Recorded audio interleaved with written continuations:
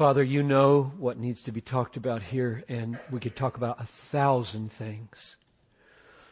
And some of them would be less helpful and some more. And so would you guide the folks both who should ask and what they ask, and then give me words, Lord, that would be faithful to Scripture and pastorally sensitive and broadly helpful. Let your name be exalted. Let pride be humbled, I pray, and grant that wisdom would be granted to people's lives and encouragement and help in whatever way is needed in this room. So make this a really useful time for your glory and for our good, I pray, in Jesus' name. Amen. I think we'll go out there. There's a stack here, but I would like to encourage the people, I haven't looked at these, and I like to see the face and hear the voice of the people asking a question so that I know where it's coming from. It really is helpful to me. So I'm going to let you go first, and if you don't have any questions, I'll look at this pile. But raise your hand, and I don't know whether I should do the one to calling, but yeah, let's go over there and then just kind of move across. So there was one right in here next, and do it this way. One of the aspects of election that I personally struggle with, I celebrate the fact that God is calling me, an undeserving sinner, to be saved, and I thank God for that, and I give Him all the glory. But over the last couple of years, thanks to a couple of fantastic friends, have been turned on to your ministry and have really been wrestling with election.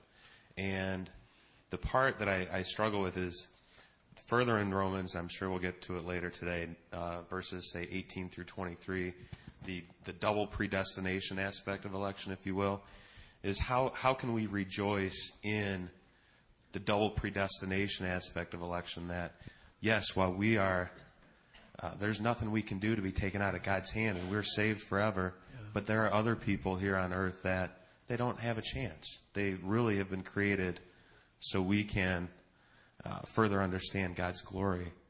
But the rejoicing in that aspect of election is something I struggle with. I'm guessing I'm not alone.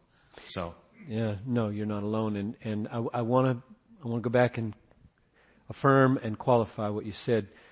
I would never say there's a person on planet Earth who doesn't have a chance, because I don't think the Bible addresses people that way. It doesn't move through the world saying, well, no, there's a person that doesn't need the gospel because they don't have a chance to believe, and there's a person that doesn't need the gospel because they don't have a chance. The Bible urges us to preach the gospel indiscriminately, to pray for all people, to labor for all people, to lay down our lives for all people, because whoever believes will be saved. Whoever calls upon the name of the Lord will be saved. And if they don't, it is their choice not to, and they are guilty for that choice, and judgment will be owing to their guilt. For those outside the gospel, the judgment will be based, as Romans 1 says, on the way they responded to general revelation, in suppressing the truth. The wickedness of men suppress the truth. So I just want to be careful in the way we state the problem. That's not the answer to your question yet. It's just be careful that we don't state they don't have a chance. I think that would be falling off one side of the mystery in a way that would be unbiblical. That still leaves the question of, emotionally, how do we handle the fact that we know God has chosen that not all be saved and that therefore some be lost forever? And can you rejoice over that, especially if they're your loved ones? And you're right, we get to that tonight in chapter 9. But I'll go there with you right now, since maybe we won't get there tonight. Who knows? But it's the bottom of the paragraphs, chapter 9, verse 20, 22. What if God, desiring, I'll just say it very quickly now, because I meant to get there today. What if God, desiring to show His wrath and to make known His power, has endured with much patience vessels of wrath prepared for destruction? And then comes a purpose clause.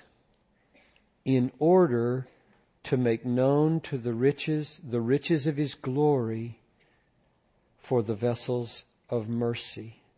So the purpose, that in order that, at the beginning of verse 23, is the closest you get to a divine explanation for why He would ordain that there be vessels of wrath prepared for destruction. Esau. In order to make known the riches of His glory. If there were no lostness, there would be no grace, there would be no justice manifest, there would be no severity and power against sin, the holiness of God. I've got this long quote from Jonathan Edwards I'll save and maybe read tonight. But that's as close as I can get to the fact, and you sound like you've thought this through and you know that already, that in ordaining that there be lostness, judgment, God provides a way whereby He justly displays His power, displays His wrath, which would not have been displayed in the same way for the enjoyment of and the trembling of and the gratitude of the elect for all eternity. To balance that out, we have to say, the judge of all the earth will do right. I have preached at the funeral of unbelieving people. Those are much harder than any other kind of funeral. Professed unbelievers. And you don't become mealy-mouthed and try to say sweet nothings about nature and, they're going to the ground and lilies will grow up or something. That just stupid stuff that gets said at unbelieving funerals. You preach the gospel, and at the end, you say the judge of all the earth will do right. We leave it in His hands. And someday, now here's my bottom line answer to your emotional question, the question of the emotions. Right now, I'm a sinner, and my emotions are imperfect in every direction, and therefore, in all likelihood, I cannot properly respond fully to anything God does, including judgment. The day will come, in the moment, in the twinkling of an eye, the last trumpet, when I will be changed and see things the way God does. I will know even as I am known, and at that moment, I think I will be granted the emotional capacity to have the joy in God's justice that God has. And it probably is just beyond us right now. We can't look at hell right now and heaven right now and feel the kind of moral affirmation emotionally towards both that God in His infinite wisdom, seeing the end from the beginning, has. But someday, I think we will be able to look upon the whole of God's dispensations, heaven and hell, election and non-election, reprobation and election, and say, God is good, God is just for all these reasons. That was wise, and He did wrong by nobody. He was not unjust toward anyone. So if that seems impossible right now, I think that's just an emotional counterpart to the mystery, that we'd just better suspend our emotional judgment and say, I'll wait. There was a hand right in here. Yeah. I'm just curious as to why this conference, Romans 9 through 11. Just the process that you went through, and I'm grateful for it. I just Right. how God led me to it. I was here last year on Romans 8, and people said, "You're going to do 9 to 11?" That was one. And I just finished preaching through it, and so it makes preparation easier. I've spent 2 years on it. I've been in Romans for 6 years at my church, preaching on Romans. One of the things that makes me feel just a little bit better, you paid money to come here, Romans 9 to 11, and you're going to get Romans 9, it looks like. You should get back 2/3 of your money. Or what brought me feeling some relief as I came into this is every sermon I have preached, and there's about 34 of them on these 3 chapters, you can listen to and read free online. Okay? At desiringgod.org, which takes you over to biblical preaching. So you can hear me preach it, or you can read it. Everything I have ever said about Romans 9 to 11 is free online. So if I don't get through it all, then I just gave you 2/3 of your money's worth in the website. But right there, maybe.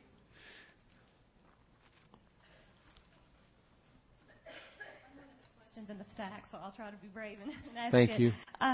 Galatians 5:4 talks about people who are trying to be justified by the law, but are severed from Christ and fallen from grace. Right. In the light of the perseverance of the saints, I have a hard time understanding. I guess from Romans 9, I can see how you can be cut off from Christ and never be with Christ, maybe severed. I don't understand the fallen from grace. Right, right. I'll read the verse that she's talking about. Galatians 5:4. You are severed from Christ, you who would be justified by the law. You have fallen away from grace.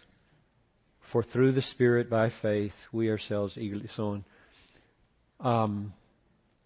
It sounds like you're assuming that you understand the perseverance of the saints and would affirm that, and I do too.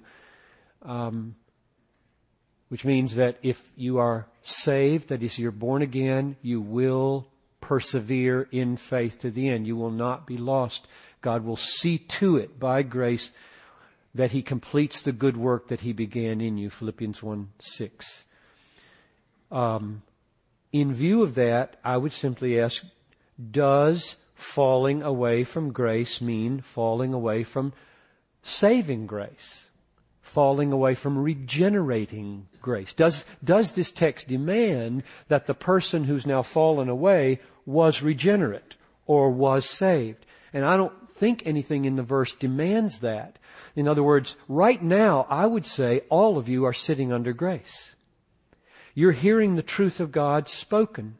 The Holy Spirit is at work in this room. He loves Christ and He loves the gospel, and the Holy Spirit is moving through word and through testimony in this room. Grace is happening in this room. You can find yourself even brought by the Holy Spirit to conviction of sin and to consider Christ seriously and to begin to go to church and not yet be born again.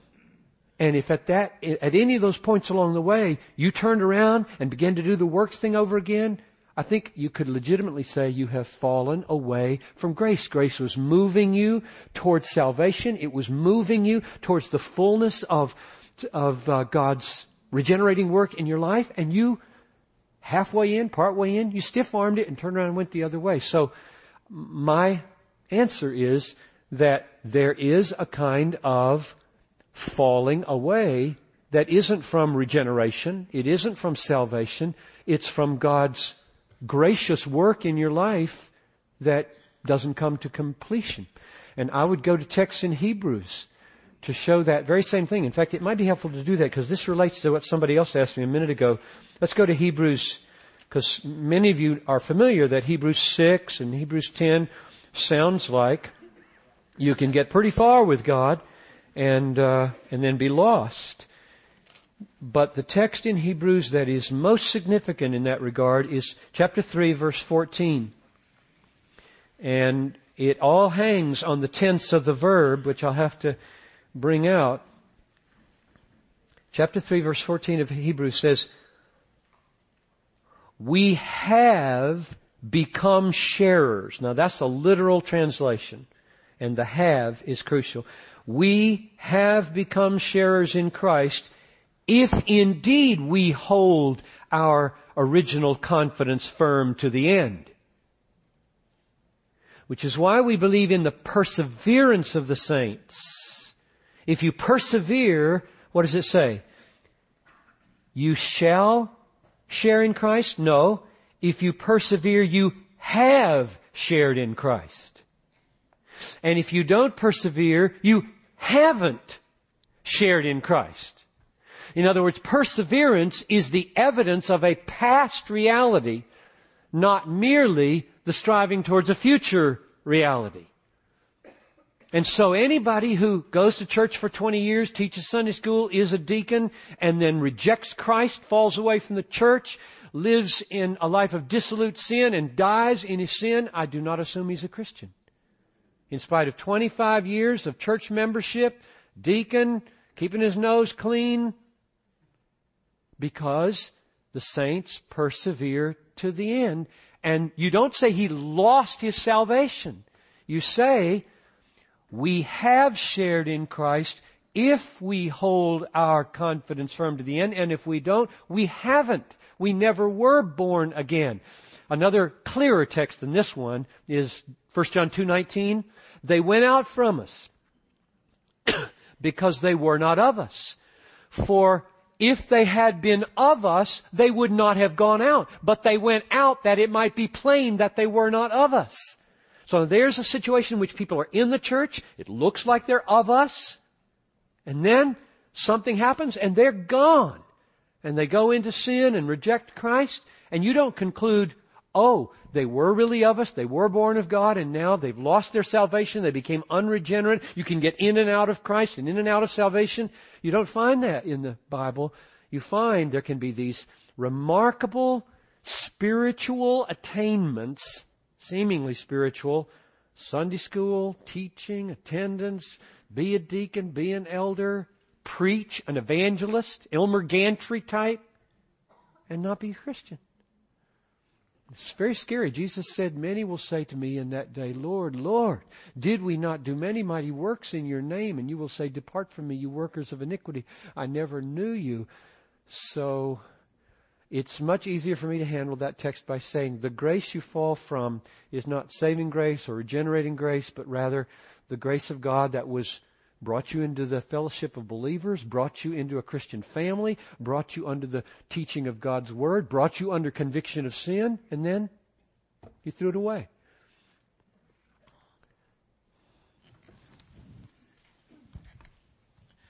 Hate is a pretty strong word. And, normally we are taught that God loves the sinner but hates sin. What we have seen this morning is completely opposite of that, which is God hates the sinner. How does this word hate, how is it compatible with the word love? Right. Where God is love and his attribute of love. Right. And then the second part of my question is relates to John Stott's views on the love of God, where he has come out saying that the annihilation versus eternal damnation, that God is such a God of love that he would not let these sinners perish and suffer for eternal. Right. Those are two different questions. You were supposed to ask one question. Let me see if I can treat them as one.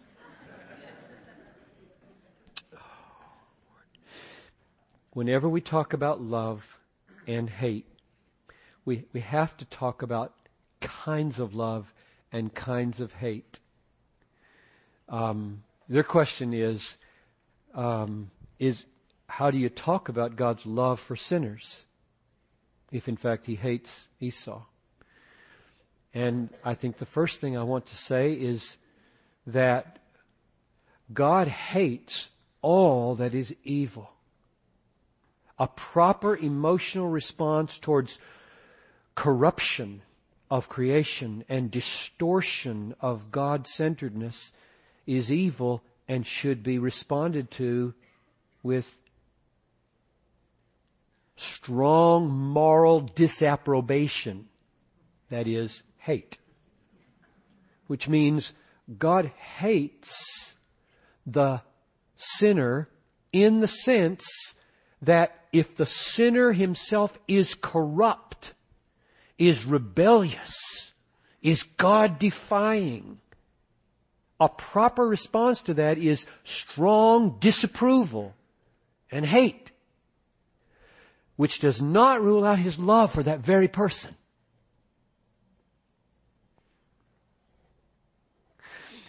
I wrote this little book, The Passion of Jesus Christ. 50 Reasons Why Jesus Came to Die. And I put the first chapter where it was. God sent Jesus to absorb the wrath of God, knowing that's the hardest one for people to get. God sent Christ to die for God first. The reason is because God's angry at sinners. Now, I think that's not very different from hate, because Malachi says He's angry at Esau. God is angry at sinners who rebel against Him and don't believe Him. He's angry. He hates them in their corruption, which is who they are. So it's not wrong to say He hates them. Do I not hate them with perfect hatred? Psalm 19? Maybe not. 119? Somewhere. One of the Psalms. Do I not hate them with perfect hatred? But God can love a person that He hates that way. He did. He looked upon me and He said, the way John Piper is in himself, I hate that. And he is doomed and he deserves hell. Now, I also have more in my heart than hate. I have love. And I will therefore, since I cannot just let bygones be bygones and sweep his sin under the rug and treat all that God-dishonoring sin as though it didn't impugn my infinite worth, I will now put my Son between me and him, and I will pour that wrath out on my Son. I will hate my Son in that sense. I kill him. I brought all my anger and all my wrath against my Son precisely to spare the one that I am so angry with, and thus remove my anger. That's what propitiation means. So sad that we take that word out of the Bible. It only occurs about 3 times. Romans 3:25, 1 John 2:2, another time in 1 John. God put forward Christ as a propitiation by His blood. Propitiation means wrath removing, appeasing an angry God. But God did that. You don't do that. God did that. He appeased His own wrath. And so what my answer is that it is okay in a carefully worded way to talk about God hating all sinners. And then inserting Christ, absorbing that hatred, that anger, and thus forgiving, removing it. And now, this is the glorious thing about the atonement, is that the only disposition God has towards you in Christ is mercy. There is no hatred anymore. There is no judging anger anymore. There's only fatherly disapproval followed by chastisement, which is all love, according to Hebrews 12. I think John Stott is just dead wrong about annihilation. Most of you don't know what he's talking about, perhaps. I love John Stott, a father in the faith to me. I remember his little yellow book in 1966, Men Made New, that turned me on my head and set me on an exegetical course. I met him last summer, shook his hand with almost tears, wanted to bow down in worship almost because of the reverence I feel for John Stott and what he's done for the church and the 98% beauty of everything he writes. So read John Stott, and if he hears this tape, I hope he feels loved. But he's wrong about annihilation. And I think deep down he knows he's wrong, and he's backed up a little bit. What he said was, annihilation happens to people rather than hell. There's no eternal conscious torment. There's only obliteration. And now if you ask him what he believes, he says, I'm just agnostic on what happens, which is not good enough, because I think as terrible as it is, the Bible is clear that there is weeping and gnashing of teeth, and that just as eternal life is eternal, Matthew 25:46, so eternal punishment is eternal. They are coordinate times and coordinate experiences. And here is, it just does not make any sense to say to an unbeliever, your punishment for your sin will be obliteration. That's not punishment. That's exactly what they want. They're expecting it and so glad for it to happen. It's not a judgment. It's a deliverance from judgment. That's my bottom line argument, is that he's saying judgment now becomes annihilation, go into nothingness, have no consciousness at all. I say that is salvation from judgment, which most sinners desperately want to happen. Just take me out when my time is over, and if I'm conscious of nothing, good or bad, I can't regret it. Can't feel regret. That's not punishment. So, I answered both your questions, whether right I should have or not. Let's just keep going back and forth here. Maybe over. Okay, I don't like being the one who chooses here. Go ahead. This may be a place you're going tonight, but would you comment on believe, like in verses 10, 9, and 11? There are no denominations in the Bible. We know that. But just if you could define in some sense believe. Amen. Chapter 10, verse 9. Believe in your heart that God has raised him from the dead. That's a good place to go since we're here. If you confess with your mouth that Jesus is Lord and believe in your heart that God raised him from the dead, you will be saved. How should I do this? Taking all that I see in the New Testament into account with regard to the word believe, some of it here, some of it not here, I'm very happy to go with the historic pieces of faith that say faith is first, believing is first, affirming factual content about Jesus. He is God. He died for my sins. He rose from the dead. He is the ground and fulfillment of my righteousness and the fulfillment of all of God's promises. Those are facts which the devil can affirm, which means they're inadequate to save anybody. So, but they got to be there. So that's an indispensable but not a sufficient definition of faith, that we affirm certain true facts about Jesus. Secondly, we accept those facts as true. Maybe that's not different the way I said the first one. See the facts, accept the facts. Then the third one is trust.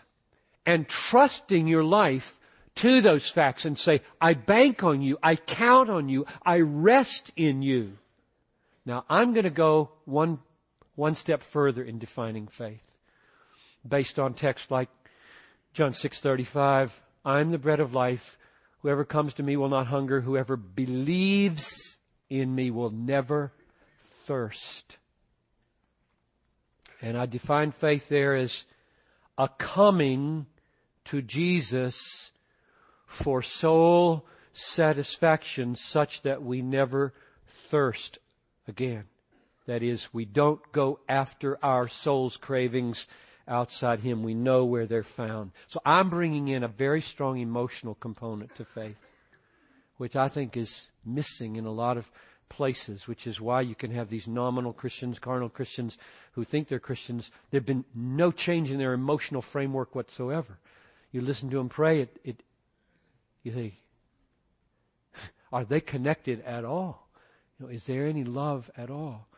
So faith here focuses on the fact that Jesus raised from the dead. Believe Believe in your heart. That's important. In your heart. Not just in your head.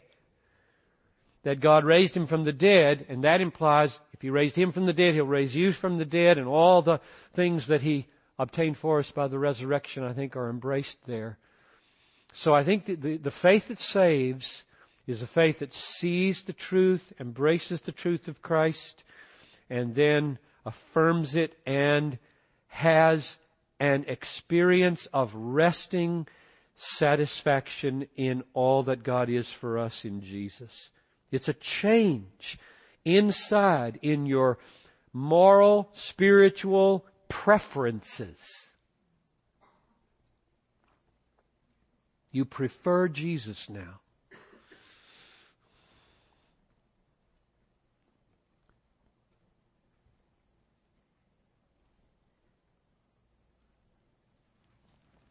Thank you. First of all, thanks for The Prodigal's Daughter.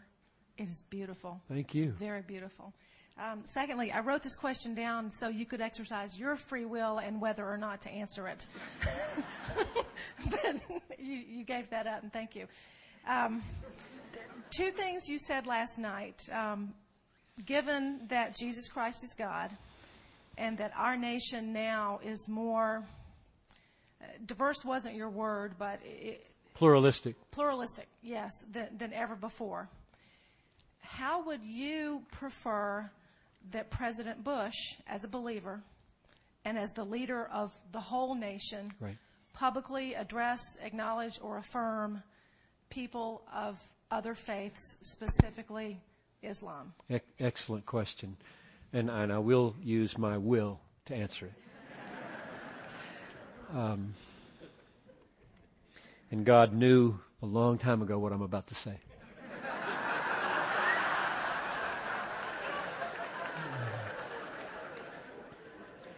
And I'm totally responsible for whether I make a mistake. What I would like President Bush to do is publicly say he's a Christian and Jesus is his Lord. Now, whether he's able to do this or not, I don't know. If he can't, I don't think he should try, because he'd get himself in big trouble. I think he should say, looking right into the camera, into the eyes of every American Jewish person, Islam person, Hindu person, pagan, unbelieving of any sort person, and say, you all know, you've heard, I'm one of those evangelical Christians. I believe in the Scriptures as the foundation of my life. I believe Jesus has forgiven my sins, and I believe this is true, and that all people need to believe this. However, precisely because I believe in Jesus Christ, who teaches me that faith in Him is useless when it's coerced in any legal way or any forced way, my faith in Jesus demands that I endorse laws that do not require faith and protect people from being coerced in any faith. But most people agree with the second half of that. Let's all have laws that are not coercive. Don't push you to be a Christian, Muslim, Jew, Hindu. Don't institutionalize and coerce any faith. And we think that in order to provide room for that kind of pluralism and protection of freedom of religion, we have to keep our mouths shut about what we believe. And we just shoot at people all over the place in public life who go public with what they believe in. And the reason, I think, is because nobody has made a case publicly and clearly from a bully pulpit like the presidency that it is because we believe in the biblical Christ that we will never, ever coerce faith in the biblical Christ. We will labor to make room for everyone's faith because the only faith that counts with Jesus is freely given faith. If you put a gun to my head and say you go to jail if you don't get a Christian, that's not a faith Jesus approves of. Therefore, He disapproves of that law. And therefore, ironically, the Lord of Lords and the King of Kings, who will one day cause every knee to bow, would, I think, in a fallen world where faith must be given freely rather than coerced with the gun or the law, I think that very Lord of Lords would approve of laws that protect Islam in America from persecution, Jewishness from persecution, and so on. Now that's sort of easy for me to say. I thought you were going to ask a harder question. But I won't tell you what it is.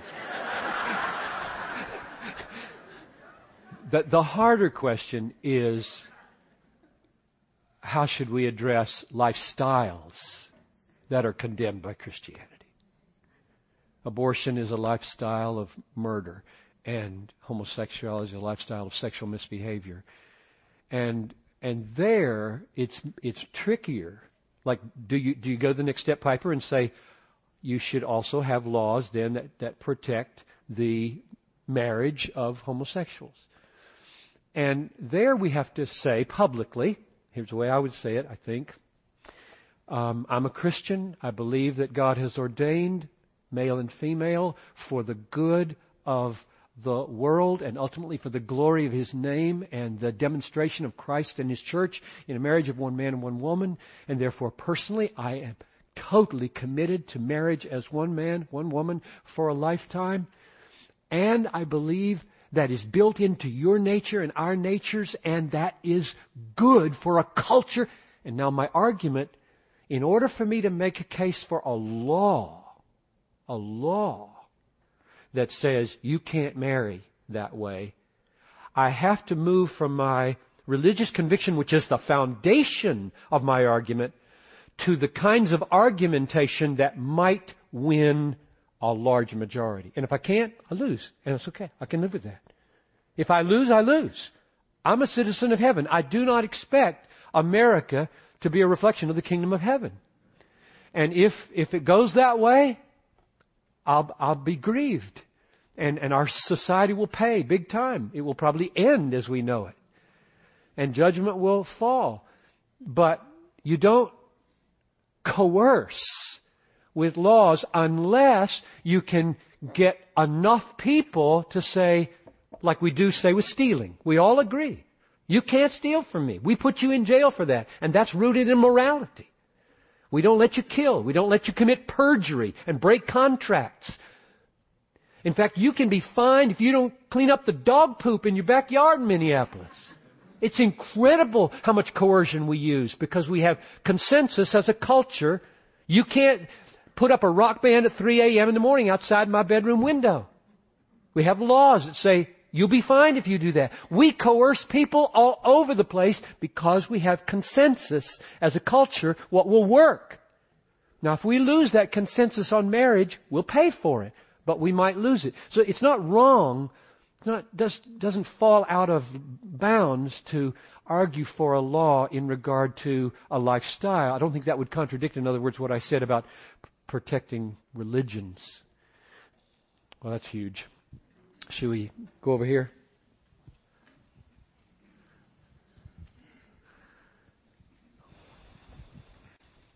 Once again, thank you for your ministry to the body. And I know that, I believe that I would speak for all of our folks at our church that were aware of Abraham's situation. And assuming that he was a member of Bethlehem, would you mind speaking to the church discipline process in that case? I would. Not mind at all. It was very painful and very wonderful. We excommunicated my son. And I read the letter of excommunication with tears.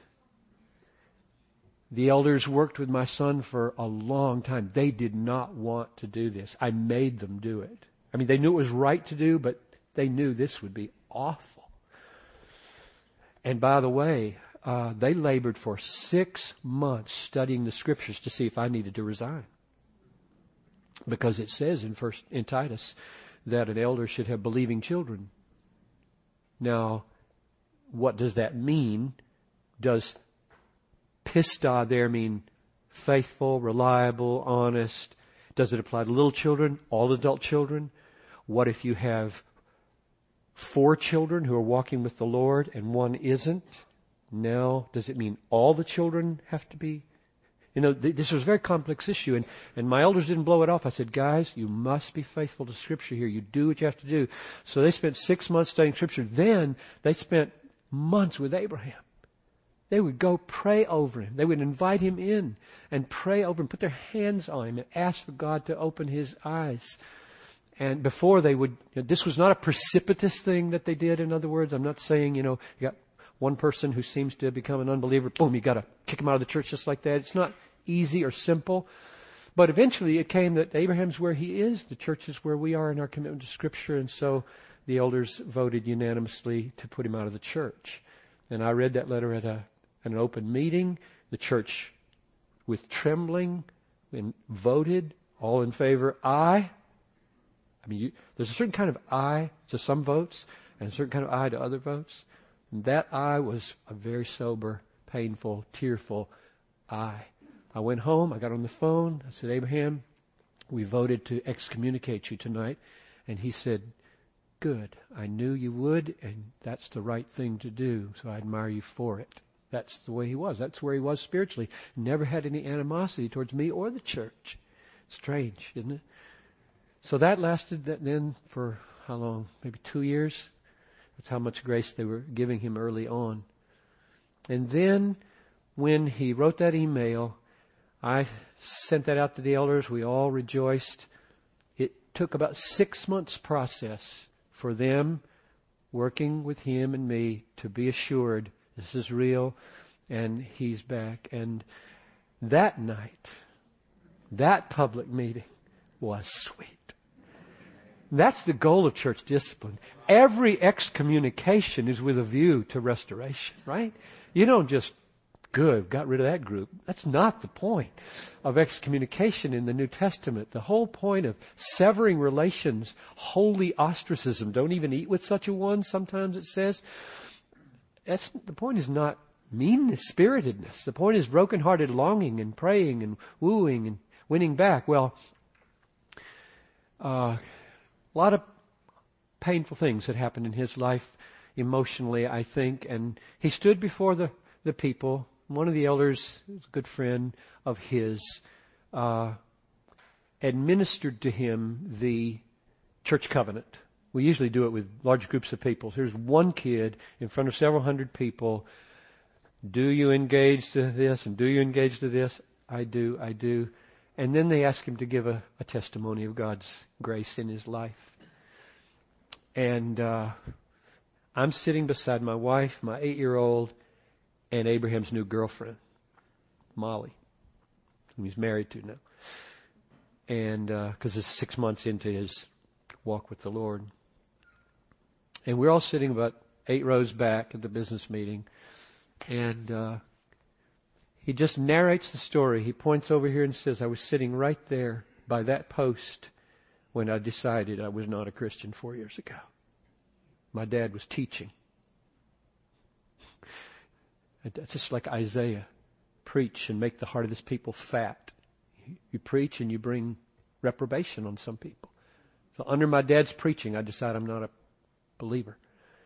And he just takes off and does his own thing for 4 years. And he said, here's the way God brought me back. And then he looks up right at me. And I wondered, he's a really non-emotional, matter-of-fact, down-to-earth, get it done, in-your-face, argumentative guy. And as he tried to say, I'm so sorry. I brought so much shame upon you in the church. He just broke down and wept uncontrollably for about a minute. And the people just kind of sat there, and I could tell people just wanted to go up and hug him, just grab him and say, it's okay, we forgive you. But nobody moved, and he got control of himself and finished his statement. So I felt really good about those tears. They were, I think, what everybody needed at that moment to hear. Is his heart really there? Or is he just, doing this for other reasons? Thanks for asking. It was a happy ending.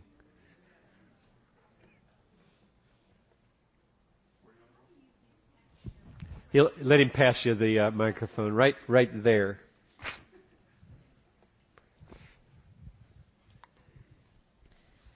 How do you use these texts in your personal evangelism? And then do you have successful or effective analogies or word pictures to use to expound on the doctrine of reprobation? Now say the first sentence again. How does it, how do you use these texts in your personal evangelism? Use these texts. These would not be the first texts I'd go to in personal evangelization.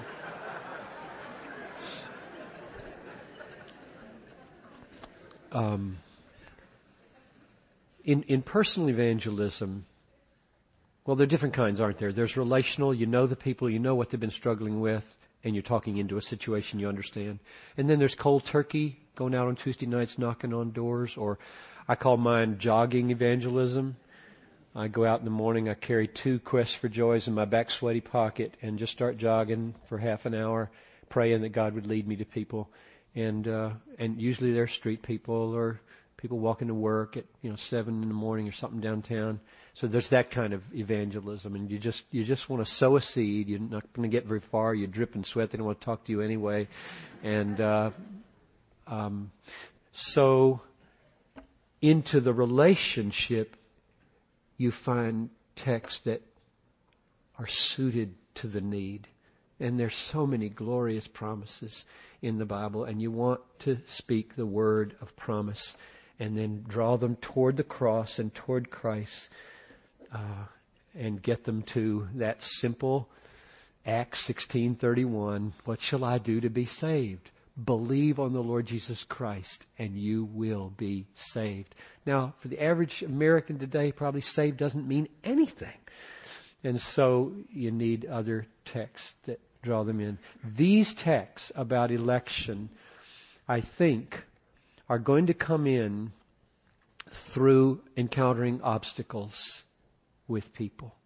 And I gave you illustration of the fact that if a person says, I'm too evil, I've done too much, I've sinned too much. Now, there are 2 ways you could go with that. One way is to say, don't treat the cross that way. The payment paid here was so full, so rich, so deep, it's sufficient to cover all the sins you've ever done. That's one. The other way would be to go to an election text where you are chosen before the foundation of the world without reference to anything you've ever done, and therefore you can't use the bad things you've done to rule you out of whether you're chosen. Now, I don't know if I even want to bring up chosenness to an ice-cold, new, inquiring believer, but they often do. They often bring up things like that. You know where it comes up most is in the doctrine of irresistible grace. They get wind you're a Calvinist. So do you, here they're sitting in my office, do you think I can believe? And the glorious thing about irresistible grace, the Lord opened her heart to give heed, or as many as were foreordained unto eternal life believed, Acts 13:48. The glorious thing about that is to say to a person, look, right now, can you make yourself love Jesus? Can you make yourself feel that Jesus is more precious to you than money and sex and power and family and health and life itself? Can you just push a button by your will and make yourself adore Christ? Everybody knows you can't. I say, so your only hope is grace. And I'd like to pray with you right now that as I share texts with you about the gospel and the beauty and glory of Christ, He would open your eyes to see. And you pray, Lord, grant that Mary would have eyes to see that when Christ died on the cross, it was enough. That when God sent His Son, it was to save sinners. He didn't come to save the righteous. He came to call sinners to repentance. Grant that, and as you pray and you're just longing that the Lord bring text to your mind that'll be used by the Holy Spirit to penetrate right through whatever obstacles are there. So I find that the doctrines of grace, total depravity, unconditional election, limited or definite or effective atonement, and perseverance of the saints, and what did I leave out? Irresistible grace. I find that those are very helpful and useful in dealing with people's souls, because sober people know that they can't turn it on and off. They can't make themselves. By the way, I think the reason evangelism in America has become, in large measure, so decisionistic, so that all we call for is a choice, sign a card, walk an aisle, go to a church, is because we can control that. And we want effects. We want to be able to report to the guys that are supporting us, we've had these many decisions. I can control decisions. I can get people to make decisions. I can get people to sign cards and do stuff. Anything you just use your will to do, I can get them to do it. But you don't have to be born again to sign a card. You don't have to be born again to walk an aisle or anything. You have to be born again to see Jesus as glorious, to see Jesus as beautiful, to see Jesus as attractive and winsome and more valuable than life and health and stuff.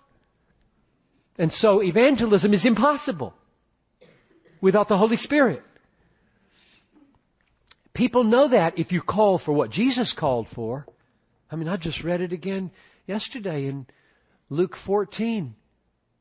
Unless you renounce all that you have, you cannot be my disciple. Unless you hate mother and father, sister and brother, wife and children, and your own life also, you cannot be my disciple. There has to be such an emotional Copernican revolution that you now look upon mom and dad and wife and brother and sister as tremendously, I'll just use the word tremendously instead of infinitely, tremendously less to be desired than Jesus. Then you're born again. But nobody can make that happen in his own soul. You can choose to do a few things, but you can't make that happen. You gotta cry out, oh God, take out the heart of stone, put in the heart of flesh, write your law on my heart, draw me to the Savior, open my blind eyes, raise this dead corpse. So I find praying like that with people is dictated by my theology and is exactly what they know they need. Maybe one more, it looks like. Yeah, I was wondering if you could summarize Edward's beliefs on the Trinity and whether you agree or disagree. Yeah. Yeah, I do agree. And I'll try in 30 seconds to... Oh no, we had 3 minutes, it looks like. I recommend that you read Edward's essay on the Trinity. It's only about 30 pages, and it really is quite understandable, unlike Freedom of the Will, which is harder to understand. But his view is that God the Father, from all eternity, has had a perfect idea of himself, a perfect picture of himself, a perfect, to use the biblical word, image of himself. Jesus is the exact image, radiance, essence of the Father. And this idea is invested so fully with all that God is that it stands forth, it has stood forth as long as God has been, which is eternally, as a separate person.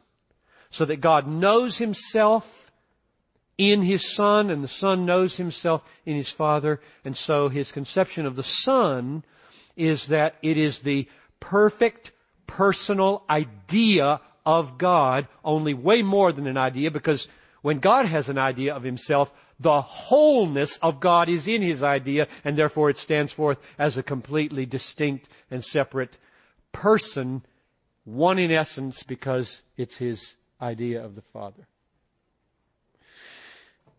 Now, the Holy Spirit is that there's a love and energy and delight that goes back and forth between the Father and the Son. And as they have a communal relationship with one another, which they've always had from all eternity, this communion that they have is like an esprit de corps, spirit of the body, spirit. It stands forth as a separate person, embodying all the love and all the delight and all the admiration that the Father has for the Son and the Son has for the Father, so that the essence of the Holy Spirit is all that the Father is toward the Son and all that the Son is toward the Father, and a third person stands forth. And what's so remarkable about the essay on the Trinity is that Edwards uses texts to support this. He finds texts, and they illumine, the texts become illumined in relationship to the Trinity in a most remarkable way, because you'd never take them that way. For example, when it says in Romans, I think it's 5:5, where it says, we rejoice in our tribulations, because tribulation works patience, patience, approvingness, and approvingness, hope. And hope does not disappoint, because the love of God is poured out into our hearts through the Holy Spirit. What does that mean? In its fullness, what does that mean? The love of God. And his argument is that God's love is poured out because God's love is His Holy Spirit. Or God's Holy Spirit is the embodiment of the love that He has for the Son and the Son for the Father, so that all the love that God has had from all eternity in delighting in the Son and the Son delighting in the Father, He now pours into us, so that what the presence of the Holy Spirit is admiration for and delight in the Son, which is why the Holy Spirit is given, namely to glorify the Son. The Holy Spirit comes with the very energy that the Father has for the Son, so that in us there is the presence of God loving the Son with the love of the Father for the Son. That's the kind of thing you read in Edwards' essay on the Trinity. And it causes you to see the relevance of the Trinity. But back to your question about agreement, disagreement. I'm fully willing to simply say this is a human construction in some measure, to say idea known by the Father, which becomes a person because it's so full of the Father and is the Father in reflection. And then the Holy Spirit is the energy and the life and the love and delight that goes back and forth, so much so that all of them are in that, and He is a person in His own right. That's a human effort to get our hands around probably what will never be fully understandable for us. But it's one that I think does not contradict Scripture and has been personally very helpful to me as I've tried to conceive of the Trinity.